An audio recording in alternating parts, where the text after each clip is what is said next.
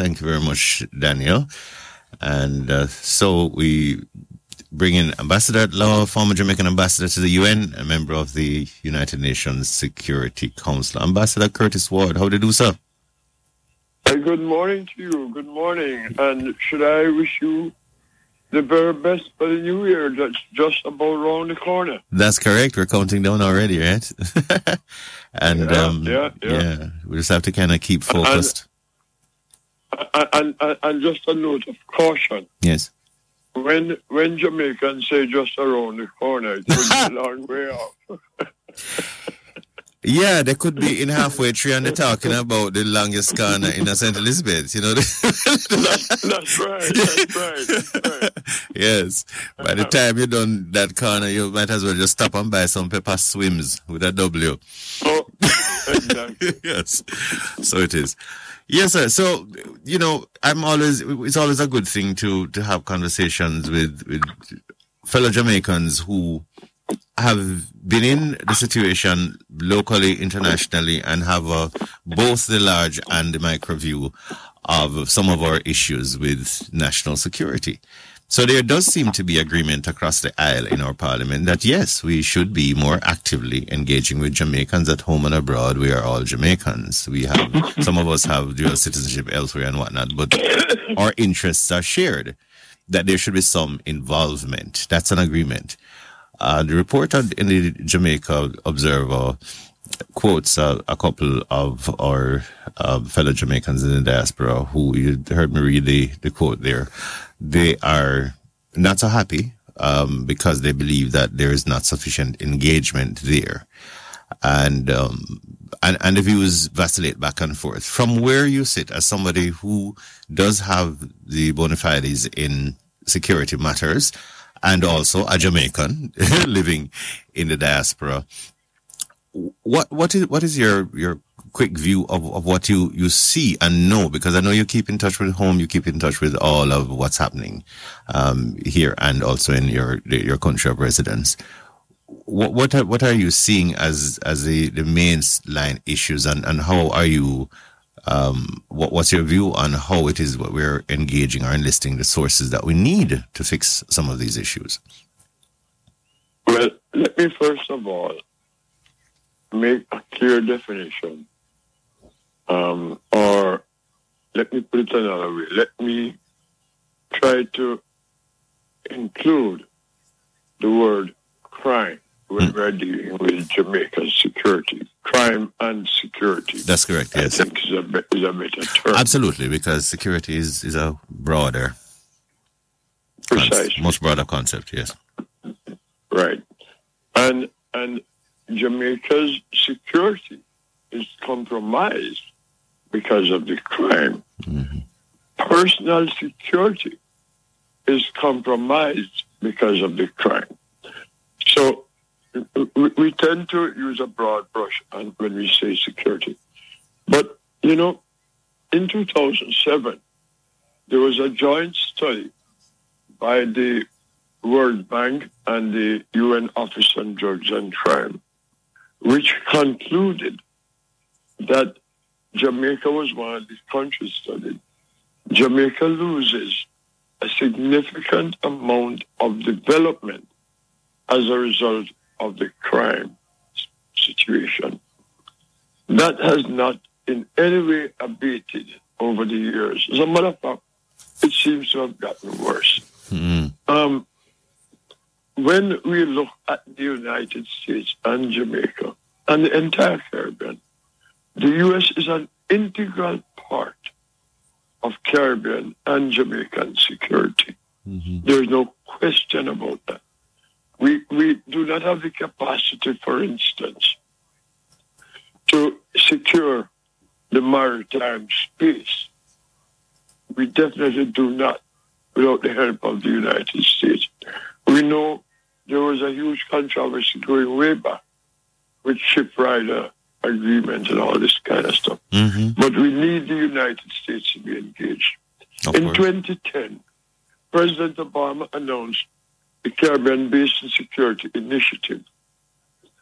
And that includes law enforcement capacity building Jamaica has received lots of financial and in-kind assistance under that program. Yet we don't see it having a significant, if any, impact at all on the crime situation in Jamaica.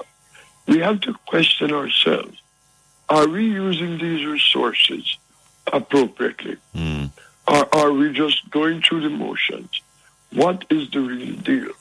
Because millions and millions of dollars have come into law enforcement and security in Jamaica in the past 12 years.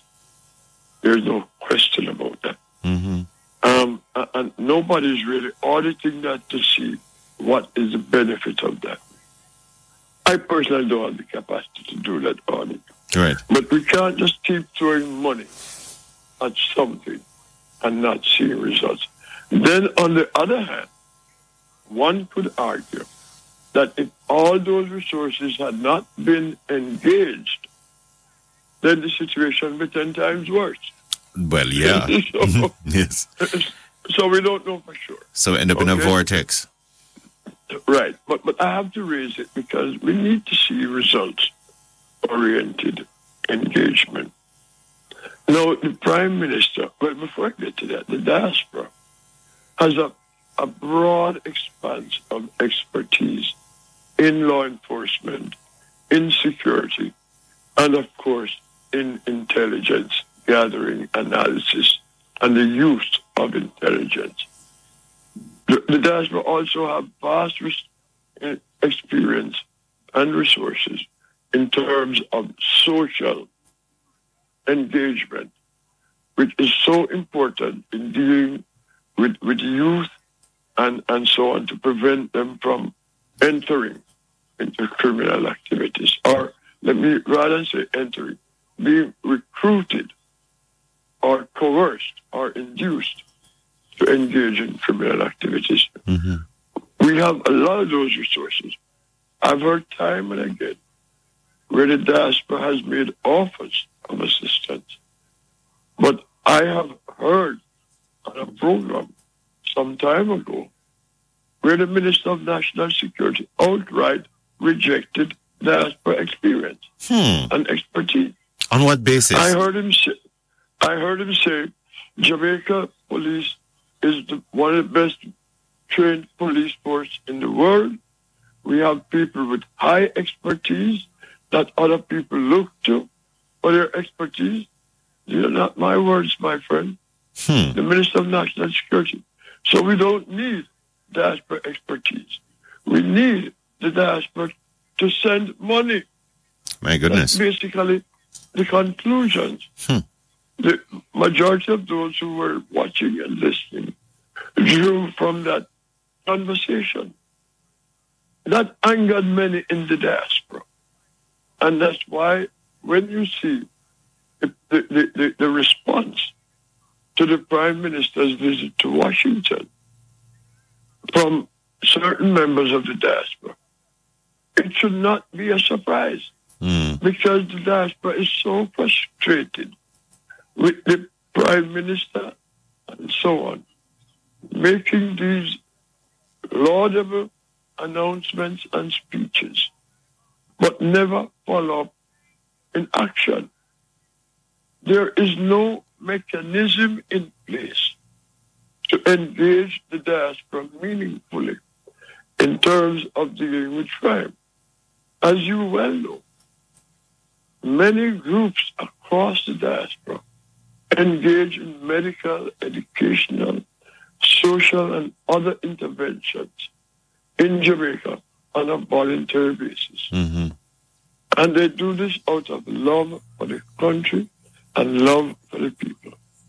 I've been engaged with several of them as in advisory capacities.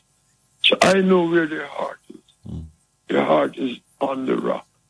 And when we talk about but even the remittances that do come are love offerings. They are targeted to try to say, how can I help you to be better, do better, more effective? Is not a standby funding agreement. No, And many, I've heard people say, "Oh, but remittances are going to support family members." That's it. It's a quality of life thing. It's not a. But let me add something to that. That is being left out of the conversation far too often. Not $1 US, Canadian dollar, or British pound reach the hands of the targeted recipient of those remittances. What they receive are the Jamaican dollar equivalents. So you must ask yourself, what happened to that foreign exchange? Where does it end up? And what does it do for Jamaica? It ends up in the Bank of Jamaica. It is accessed by the commercial sector and the financial sector to engage in international trade, international commerce, and so on and so forth. So it supports the Jamaican economy far broader than feeding children or grandparents left behind. It does more, right? Because it facilitates the construction industry. It facilitates the education system. It pays school fees, buy books, provide transportation and lunch for children going to school. It's a development issue. There was a study, I think it was 2016 or 2017, by the Caribbean that institute at UW on diaspora remittances.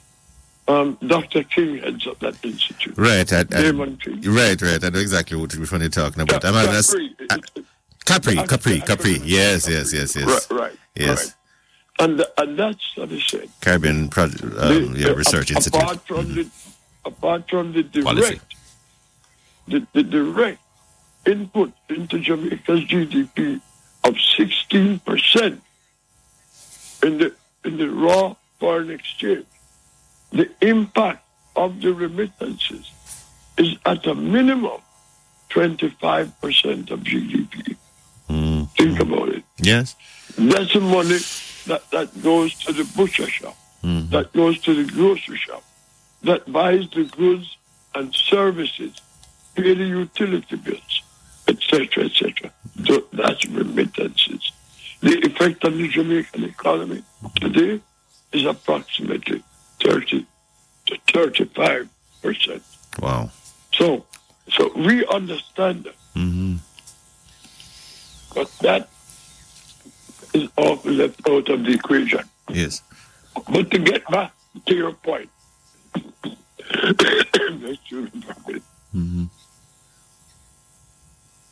yes. To get back to your point about the security. Yes. When the Prime Minister comes to Washington, first of all, I don't see it as a good look for a Prime Minister to come to Washington to meet with low to mid-level officials on an issue that his Minister of National Security should be dealing with. Why the Prime Minister?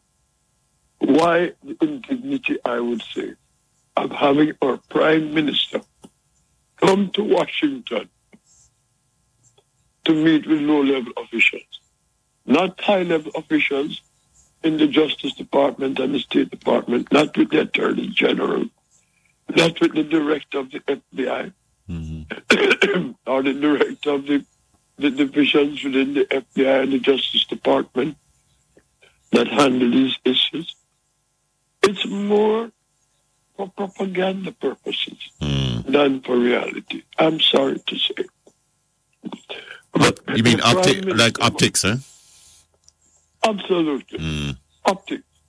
This is not the role of a Prime Minister. You wouldn't see the Prime Minister of any other country coming to Washington to meet with low to mid-level officials on these kinds of issues without even I should say, a photo up with some high officials, and then you come out of those meetings.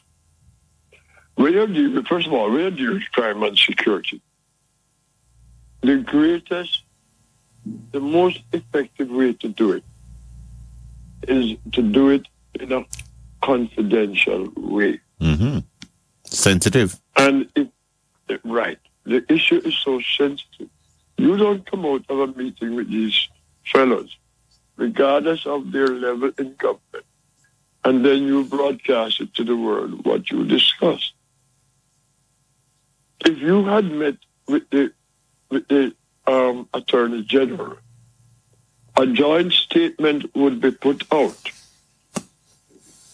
giving an overview but not giving the details. Right. This is what I'm saying. We had a meeting today with the Prime Minister of Jamaica, the Prime Minister and I met, and we discussed ways in which the United States Justice Department and U.S. law enforcement under the jurisdiction of the Justice Department, which the FBI is, can assist Jamaica in dealing with its crime situation. Mm-hmm. We pledge to work cooperatively going forward.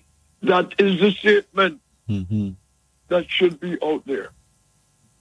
Not saying we gave 30 names to U.S. law enforcement of people who our intelligence have identified as driving crime and controlling crime in Jamaica. Well, look, 30 people in the U.S., who are they manipulating? Who are they controlling? Who are they dealing with in Jamaica? Why aren't you taking care of that locally? Mm-hmm. Since you know them,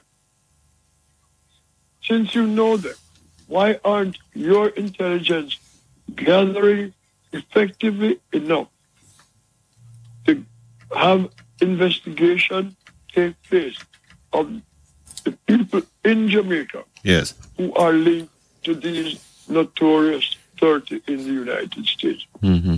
It is a policy. That's not how you deal with security. That's not how you deal with crime. Mm-hmm. Beating your chest and grandstanding is not the way to do it. Yeah. Undercover work is the most effective in dealing with crime and security. Mm-hmm. When you have the results, you announce the results to show the effectiveness of your work. Mm-hmm. And so others will take note that we know what we are doing. Mm-hmm.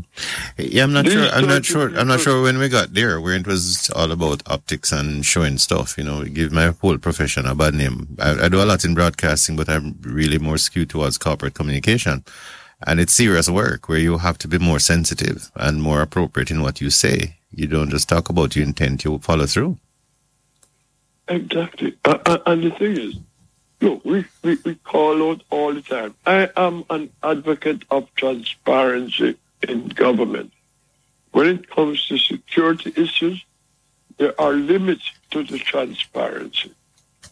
Do you understand me? Yes. When it comes to crime fighting, you don't give away your hand. You're playing poker with the criminals and you're showing them your cards. Or you look excited or depressed, so they have an idea what kind of card you have.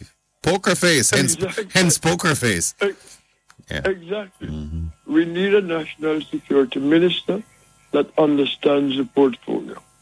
We need a prime minister who understands his responsibility for the overall situation in Jamaica. And we need transparency. Now, you have to find a way to balance that.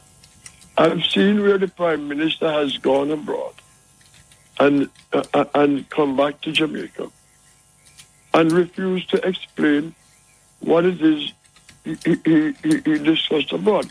One of those trips come to mind is his trip to Israel a few years ago. Mm-hmm. Yes. He never explained to the Jamaican people what was the outcome of that visit. We have seen or foreign minister go to places like Morocco and so on. And we don't know what deals have been made. That's where transparency comes in. You know?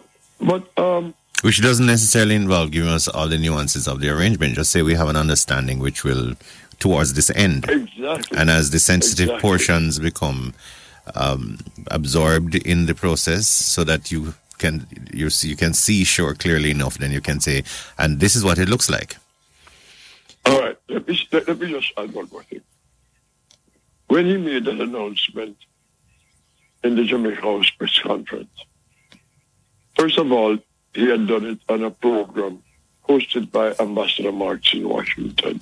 And I must tell you, interestingly enough, when the Commissioner of Police was asked a particular question, the Prime Minister jumped in to answer it.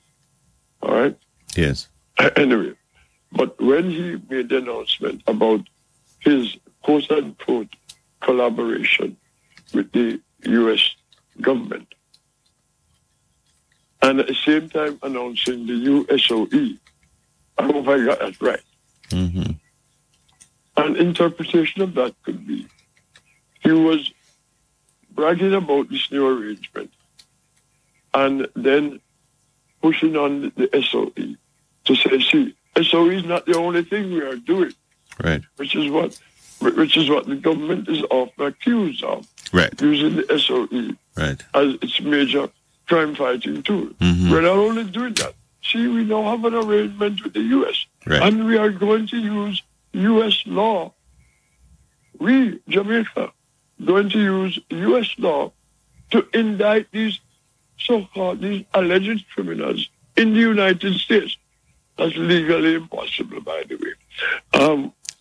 Jamaica cannot indict anybody in the United States. So he definitely misspoke on that. Yeah, with my little master's level studies in international relations, it never sounds all right to me. But, you know, like I say, if I'm not an expert, I don't holler. I just kind of ask questions. Yeah, I know that doesn't work. Yeah. As a matter of fact, he went on to double down by saying the U.S. uses Jamaican law to indict criminals. Not true. That's not how they do it. They indict them for crimes committed affecting the United States under U.S. law. Right. And then use the extradition treaty to extradite them. Over to you. They don't indict them. They don't indict them under Jamaican law. The Minister of Justice needs to advise the Prime Minister, or the Prime Minister needs to seek advice from the Minister of Justice before he speaks on some of those issues. Yeah. But these are just some of the things that it is pure chaos in the way we deal with crime and security. Goodness. We make grand announcements when we find guns, but we arrest nobody. You know? Yeah. It's crazy. It's frustrating, though. What I'm trying to figure out is, you know, what exactly is the plan, and are we going to, because this is like a free resource, and even if you have found Jamaicans who happen to have citizenship anywhere in North America, including the US, of course, and even if in their own rights as consultants, they do have to be compensated, it would definitely be, you know, more a heart issue than anything else. You know, you can't have somebody just who's in that field working for free, but at the same time, what you do, you have a vested interest. It's good to have consultants with people with that vested interest, but it's kind of fuzzy what the announcement that was made. I'm not sure what, and so that is fuzzy, which could be clear, but some of the sensitive stuff you really shouldn't be saying. Let me also explain. There are many Jamaicans who are in high law enforcement positions in the U.S. and Canada and elsewhere. High position. We've had people who, in a state like California, in Los Angeles, head of the anti-gang task force and team for years, and effectively deal with gangs in Los Angeles and those places We have people who serve as police chief, heads of different investigative divisions, former FBI agents with vast amount of experiences. And many of them, people with intelligence experience, meaning they've worked in the intelligence community in the United States. And when they talk about intelligence and policing, we have people who have been engaged in that successfully across the United States. And yet, when we speak of consultation, many of these people are prepared to give of their free time, to advise and train counterparts in Jamaica. They will take their vacation time and come down and train people. I've heard people say this.